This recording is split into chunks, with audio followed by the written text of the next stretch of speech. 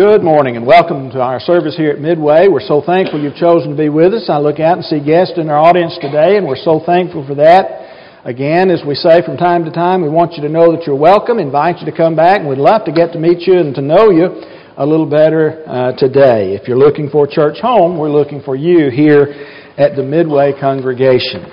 As we begin our lesson this morning, I want you to think about something with me. What is the hardest thing for you as a Christian to do? Think about that one. I know that may be unfair to put you on the spot and say, all right, well, think of it right here off the top of your head. What's the hardest thing for you as a Christian to do? Now, let me name 2 or 3 common things that people say a lot of times. You know, if you're a guy, if you're a man, you may say, well, the hardest thing for me to do would be to stand up in front of an audience and lead a song. You know, I don't know. I'm just not sure I could get that song started right. I don't know if I could get the pitch right. You know, I might make a mistake or something like that. Some folks say the hardest thing for me to do is to teach a Bible class. You know, I don't know if I could do that or not because, you know, that's pretty hard. It's a lot of responsibility to stand up and teach a Bible class. And you know, for not only men, but that's for women as well, because we have younger classes that need to be taught. We have other ladies who need to be taught and things like that. I just don't know if I could teach a Bible class. Or it may go something like this. I don't know that I could teach a home Bible study with my friends and teach them what to do in order to become a Christian. You know, they might ask a question that I can't answer. I don't know the answer to. And so I just sit there and I'd look like a fool because I wouldn't be able to answer the question. And so I won't teach the class, or I can't teach it. It's hard to do that. You know, I could go on and on and on talking about different things that folks say is hard for them to do. Sometimes folks say, you know, I'm just not sure that we as the church can take the gospel into all the world. That is too hard a job for us in this little bitty congregation. Too much work, too big a responsibility, too great a task for us to be able to do that. And so that's probably the hardest thing for us to do. You know, the list is long, isn't it? And this morning you may have thought of something else that I haven't mentioned. I just threw out some general things this morning. It's pretty tough to do a lot of different things, but one thing that I have never had anybody tell me, you know, when you're thinking about hard things to do, I've never had anybody say the hardest thing for me as a Christian to do is tell one of those pine trees out here to get up and go jump in the river. Never had a single person tell me that that's the hardest thing for them to do. To get up and to go and to get a tree to go get into the river. Just uproot itself and go. Never had a single person tell me anything even close to that. Not even a sapling, you know, a little bitty one, just not one of the great big ones, just one of the small. Never had anybody say anything like, have you? When you're talking to people about being workers in the kingdom of the Lord, have you ever had anybody say, the hardest thing for me to do is go tell trees to go jump in the river? Anybody, you know, raise your hand. I don't generally ask folks to raise their hand. Raise your hand if you ever had anybody tell you, that's the hardest thing for me as a Christian to do. Nobody's heard that? I haven't either. Well, you know what? In the book of Luke, chapter 17, verse number 6, Jesus had a statement that we need to consider this morning. He said, and the Lord said, if you had faith like a grain of mustard seed, you could say to this mulberry tree, be uprooted and planted in the sea, and it would obey you. I want you to stop and think for a moment. I want you to consider it very carefully. Which is harder to do? To tell a pine tree or a mulberry tree, is the case with Jesus mentioned here, or even one of the little saplings that you might find. Which is harder to do? To tell that to go and get up in the sea or the river, or to stand and to lead a song? Which one is harder to do? Which is harder to do? Jesus didn't just say about pine trees or mulberry trees or any kind. He told His disciples on one occasion, He said, if you had faith the size of a mustard seed, you could tell a mountain to get up and it would be removed into the sea. And so which is harder, to teach a Bible class or to sit down across from someone and to teach them what to do to be saved? Which is harder to be done, to do one of those kinds of things, or to tell a mountain or to tell a tree to get up and be removed into the sea? I think just about everybody's going to say the harder thing to do is to tell the tree or the mountain to move, right? And it's just, we look at that as being impossible today. It just can't be done. But in principle, Jesus said, if you had faith the size of a mustard seed, you could do that. If that is harder than leading a song or teaching a Bible class or teaching someone what to do to be saved, and it only takes faith the size of a mustard seed to move a mountain, what size is our faith this morning? Ooh, that stings a little bit, doesn't it?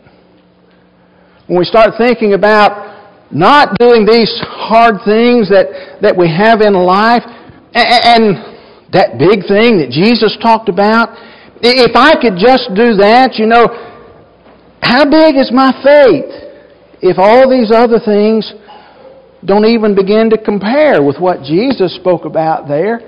And yet He said, if you had faith the size of a mustard seed, you could do that one. That one stings just a little bit this morning, doesn't it? Jesus told that in Luke chapter 17, verse number 6, because of a statement that was made in verse number 5. In verse 5, His disciples made a request of Jesus. They said, Lord, increase our faith. As we've begun our lesson this morning, you may be thinking already, I need my faith increased. Preachers indicted me this morning, so I need to increase my faith. And so I need to be like the apostles, the disciples who were there with Jesus, and say, Lord, increase my faith. Well, Jesus made that statement when they asked, or when they made the statement, Lord, increase our faith. But do you know why the disciples said to Jesus, Lord, increase our faith? Do you know what He was teaching them? Do you know what He had said to them that prompted them to say, well, what He said was this. In verses 1 through 4 of Luke chapter 17, the Bible says, He said to His disciples, temptations to sin are sure to come, but woe to the one through whom they come. It would be better for him if a millstone were hung around his neck and were cast into the sea than he should cause one of these little ones to sin. Pay attention to yourselves, He said. If your brother sins, rebuke him, and if he repents, forgive him. And if he sins against you 7 times in a day and turns to you 7 times again, saying, I repent, you must forgive him. Jesus taught them 2 things in this parable, or this paragraph. He told them, number 1, you don't need to be a stumbling block before other folks. And number 2, He said, if somebody sins against you, and they repent of that sin, then you are to forgive them. And not just to forgive them one time and then turn your back and say, all right, now I gave you a shot. He said if he sins against you 7 times in a day and he turns to you 7 times that same day and says, I've sinned and I want your forgiveness, then you're under obligation to forgive him. And you know the reaction that the disciples had to what Jesus said? When the disciples thought about the words that Jesus said, they thought, this is going to be hard. This is going to be probably one of the hardest things that we are called upon as Christians to do. To forgive somebody who says bad things about me. To forgive somebody who would come up and take their hand and slap me. To forgive somebody who would say, or do something hurtful or vengeful against me.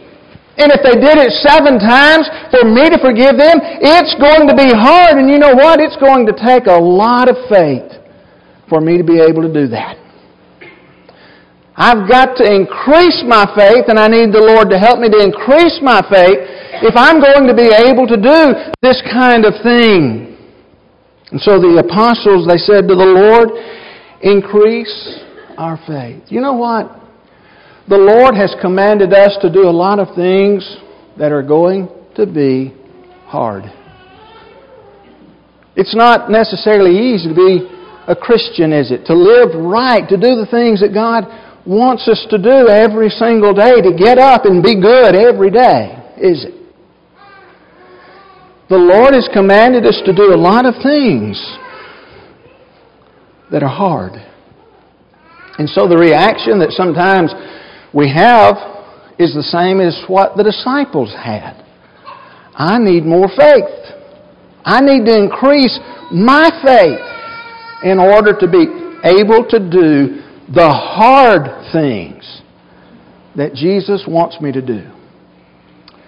Well, let me just say this morning, in the time that we have, Jesus did at least two things to try to help His disciples with their faith. They'd asked for Him to help increase their faith, but Jesus does two things to help them with their faith this morning that we'll talk about that are pointed out here in this passage. Number one, as we think about it, Jesus helped His disciples with their faith by changing their focus. He said you got to think about this in just a little bit different way. You've got to put your attention somewhere else. You've got to change the focus that you have. And the reason I say that is because of what He said in verse number 6. They said, Lord, increase our faith. And He said, hey, guess what? If you had faith the size of a mustard seed, you could tell that mulberry tree, get up and go jump in the sea. And it would get up and it would go. So Jesus said, it doesn't take a whole lot of faith to be able to do the hard things. You see, these folks did not necessarily need as much, or not necessarily in need of as much bigger faith as they were a better faith. You see, bigger would be a larger seed, the size of a pea or the size of a corn or, going on up, whatever size you want it to be. But Jesus said, it's the small faith that you have that can cause you and allow you to do what God wants. Brother Wayne Jackson wrote in regard to this passage, he says, the teacher told them faith is not to be measured so much in quantity as it is in quality. The quality of their faith needed to be increased. Now, what do you mean what was He trying to tell them when He said to them, He told them that they could tell the mulberry tree to get up and go jump in the river? What was the point that He was wanting to make with them? They wanted the Lord to increase their faith, and He began to tell them about a tree getting up and going and jumping in the river or the sea. And so what was the point that He was seeking to make with them? In whom were they to have faith the size of a mustard seed? Think about that one for a moment. In whom were they to have faith the size of a mustard seed? Were they to have faith in themselves, or were they to have faith in God? Really and truly, who was it that would have moved the mulberry tree or moved the mountain when they told it to get up? Would it have been them? Or would it have been God?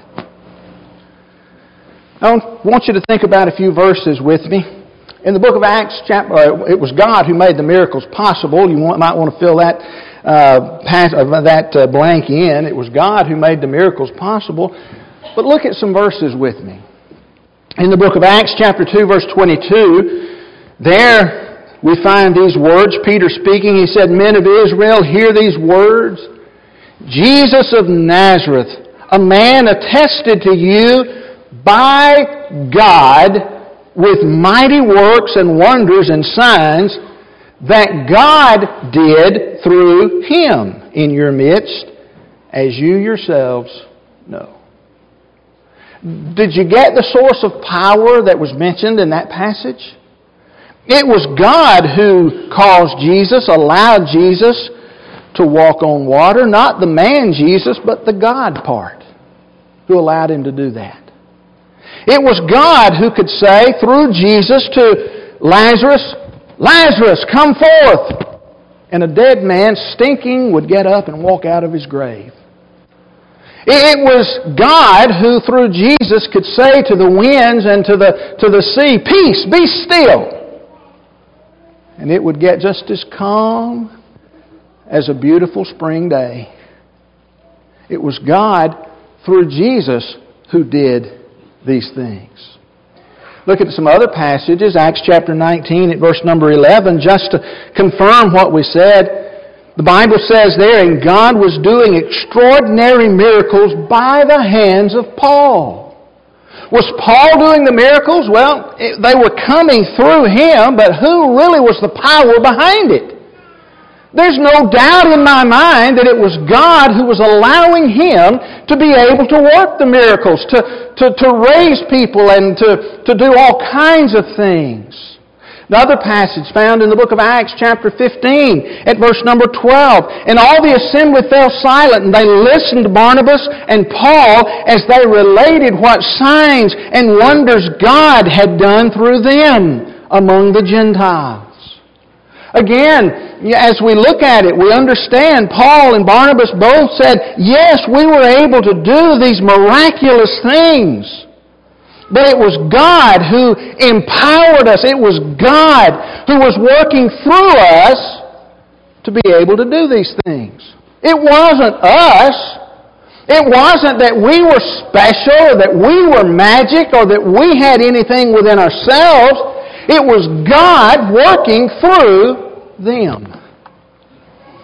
And so when we look at it, passages such as Hebrews chapter 2 verse 4 says, "While God also bore witnesses by signs and wonders and various miracles, and by gifts of the Holy Spirit distributed among them according to His will."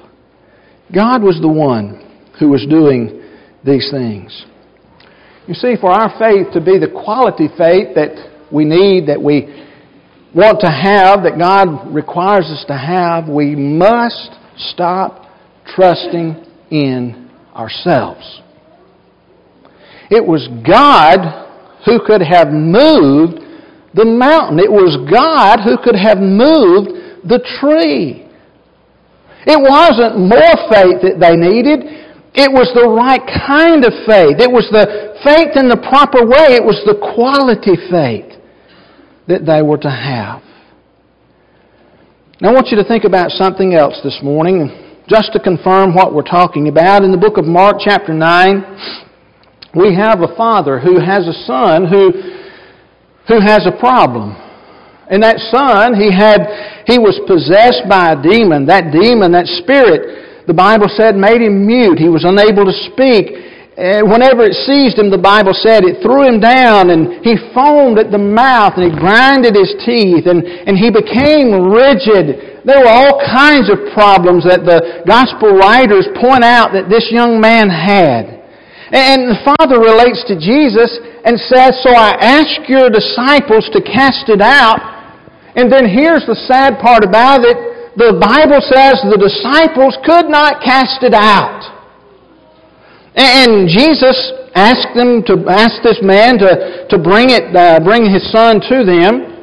And after Jesus had completed the thing that needed to be done in healing this man and casting this possessed spirit out of him, the disciples go with him into the house. And in Mark chapter 9, verse 28, the Bible says, when they entered the house, His disciples said to Him privately, "Why could we not cast it out? Why couldn't we do it?" And that's where we find Mark chapter 9, verse 29.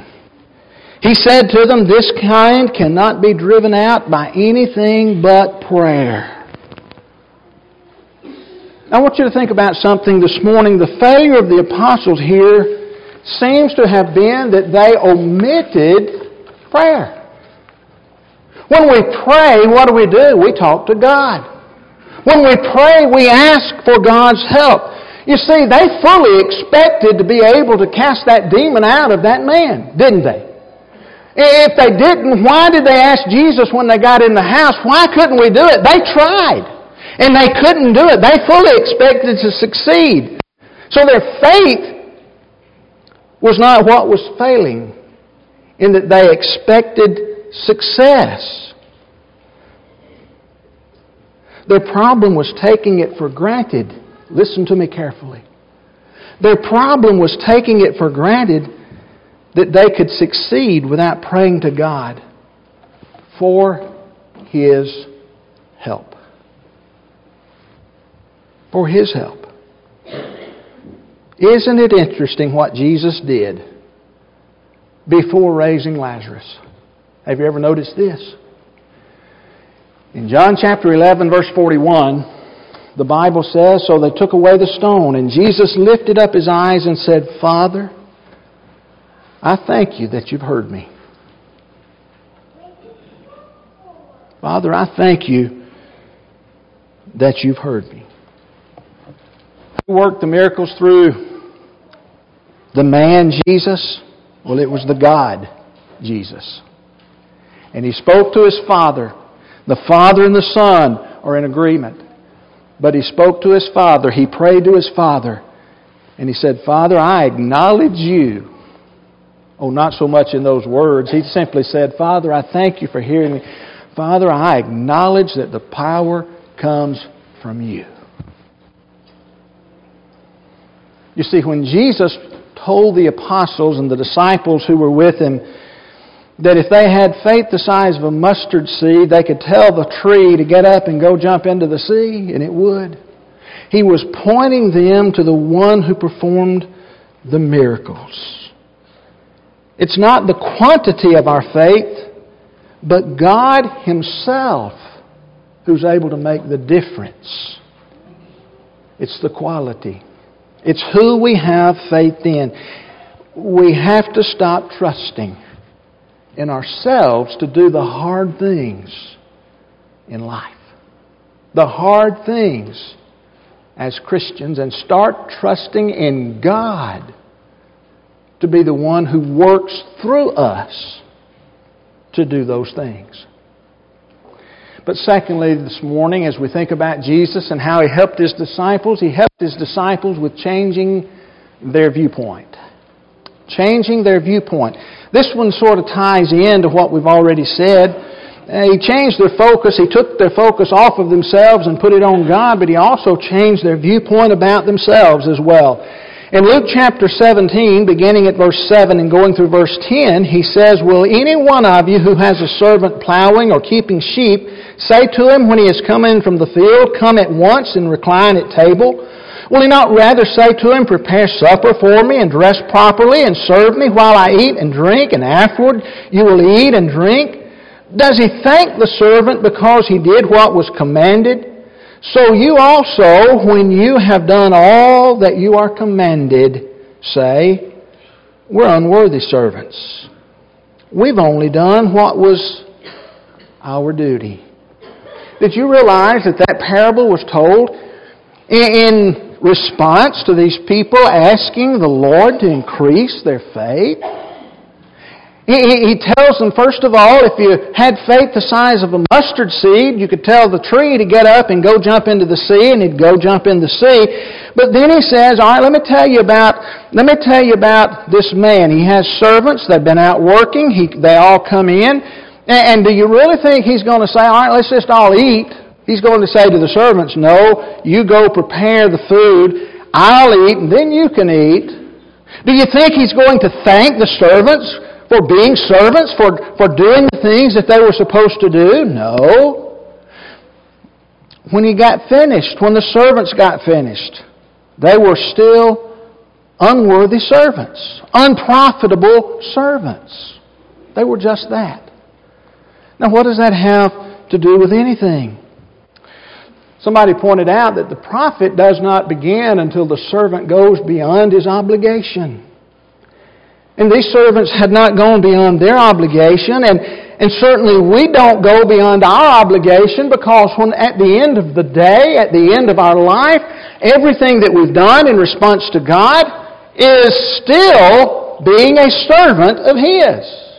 we're still unprofitable or unworthy servants. Even if we're good every single day, we're still unprofitable, unworthy servants. We have not gone beyond our obligation. But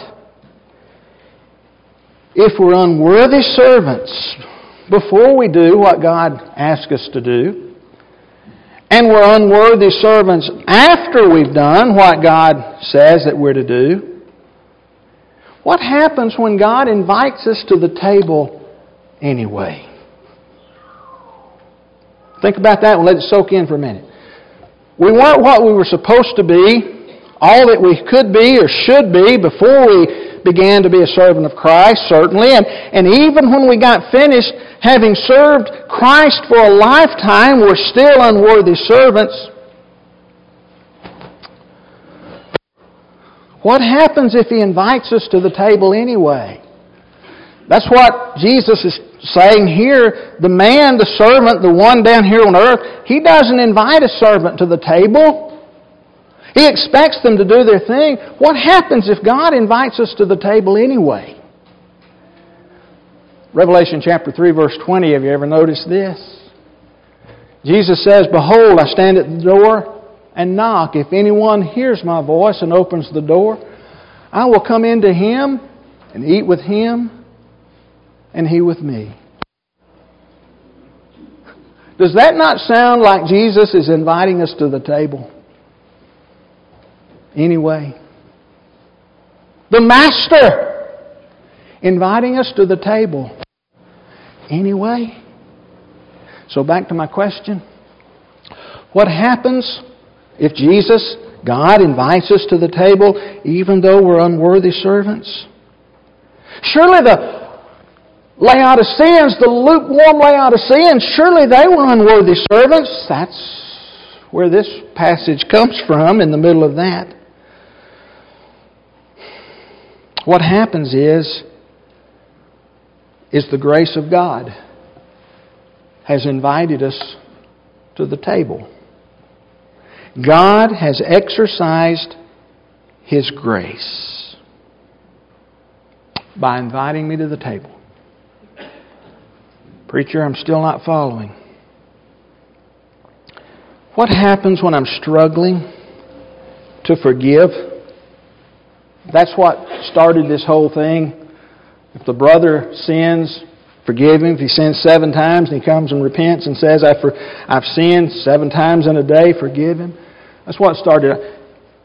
What happens when I'm struggling to forgive? What happens when I'm struggling to do the hard things in life? I'm still unworthy if I get them done. But God, with all of His power, is still there. Even though I'm imperfect, unworthy, God's still there to help me. And that's what Jesus is trying to get them to understand. Stop trusting in yourself. Change the focus. Start trusting in God. Change your viewpoint. You'll never get so good, so mighty, so powerful that you can do everything on your own. You still need God's grace. I don't know about you, but when I think about that, it sort of does something for my faith. I understand it's not all me. It's not all on me. I've got God in my corner. I've got God on my side.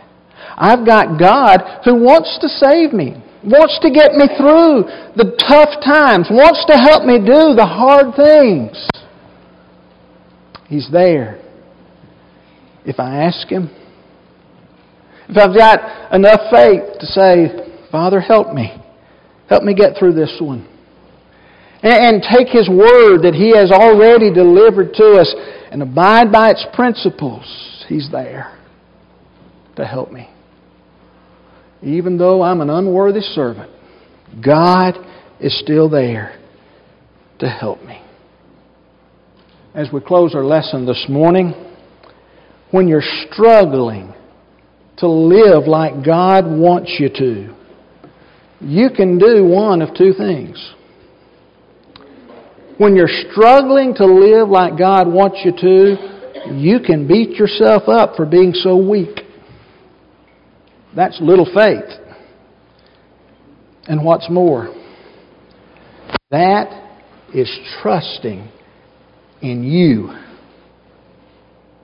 That's trusting in yourself rather than in God.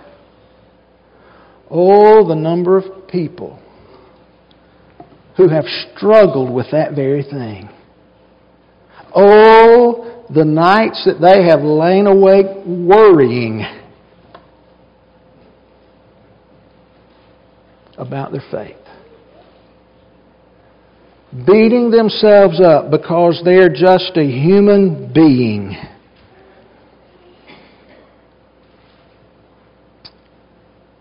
But the second thing you can do is this.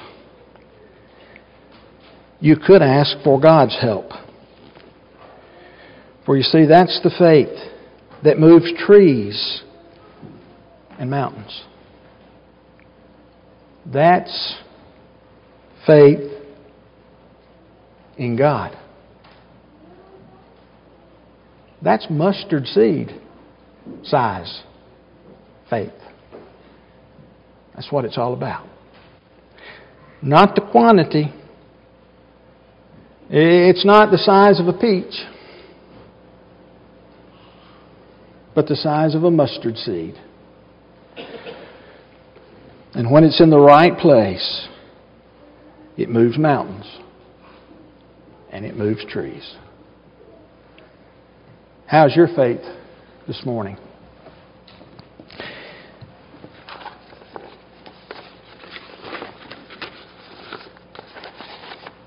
Have you begun that journey of faith today? Becoming a Christian, doing the things that the Lord demands that we do as far as our initial steps of obedience in believing that Jesus Christ is the Son of God, repenting of our sins, making the great confession, being baptized for the remission of our sins. If you're here and you need to do those things, we'd love to assist you with that in your obedience today. Don't put it off any longer. Take that step of faith. Maybe you're here and in the past you've become a Christian, but you've been struggling with your faith. Maybe you haven't lived as you ought to. Maybe you have intentionally gone astray, or maybe you just have done things that are wrong and other folks know about it. It's public and that you need to make a public response. Stop beating yourself up, because God wants to forgive. God wants to help you. God wants to save you. Maybe this morning it may be that you need to respond to the Lord's invitation in a public way. And if that is the case, why don't you do it right now? As together we stand as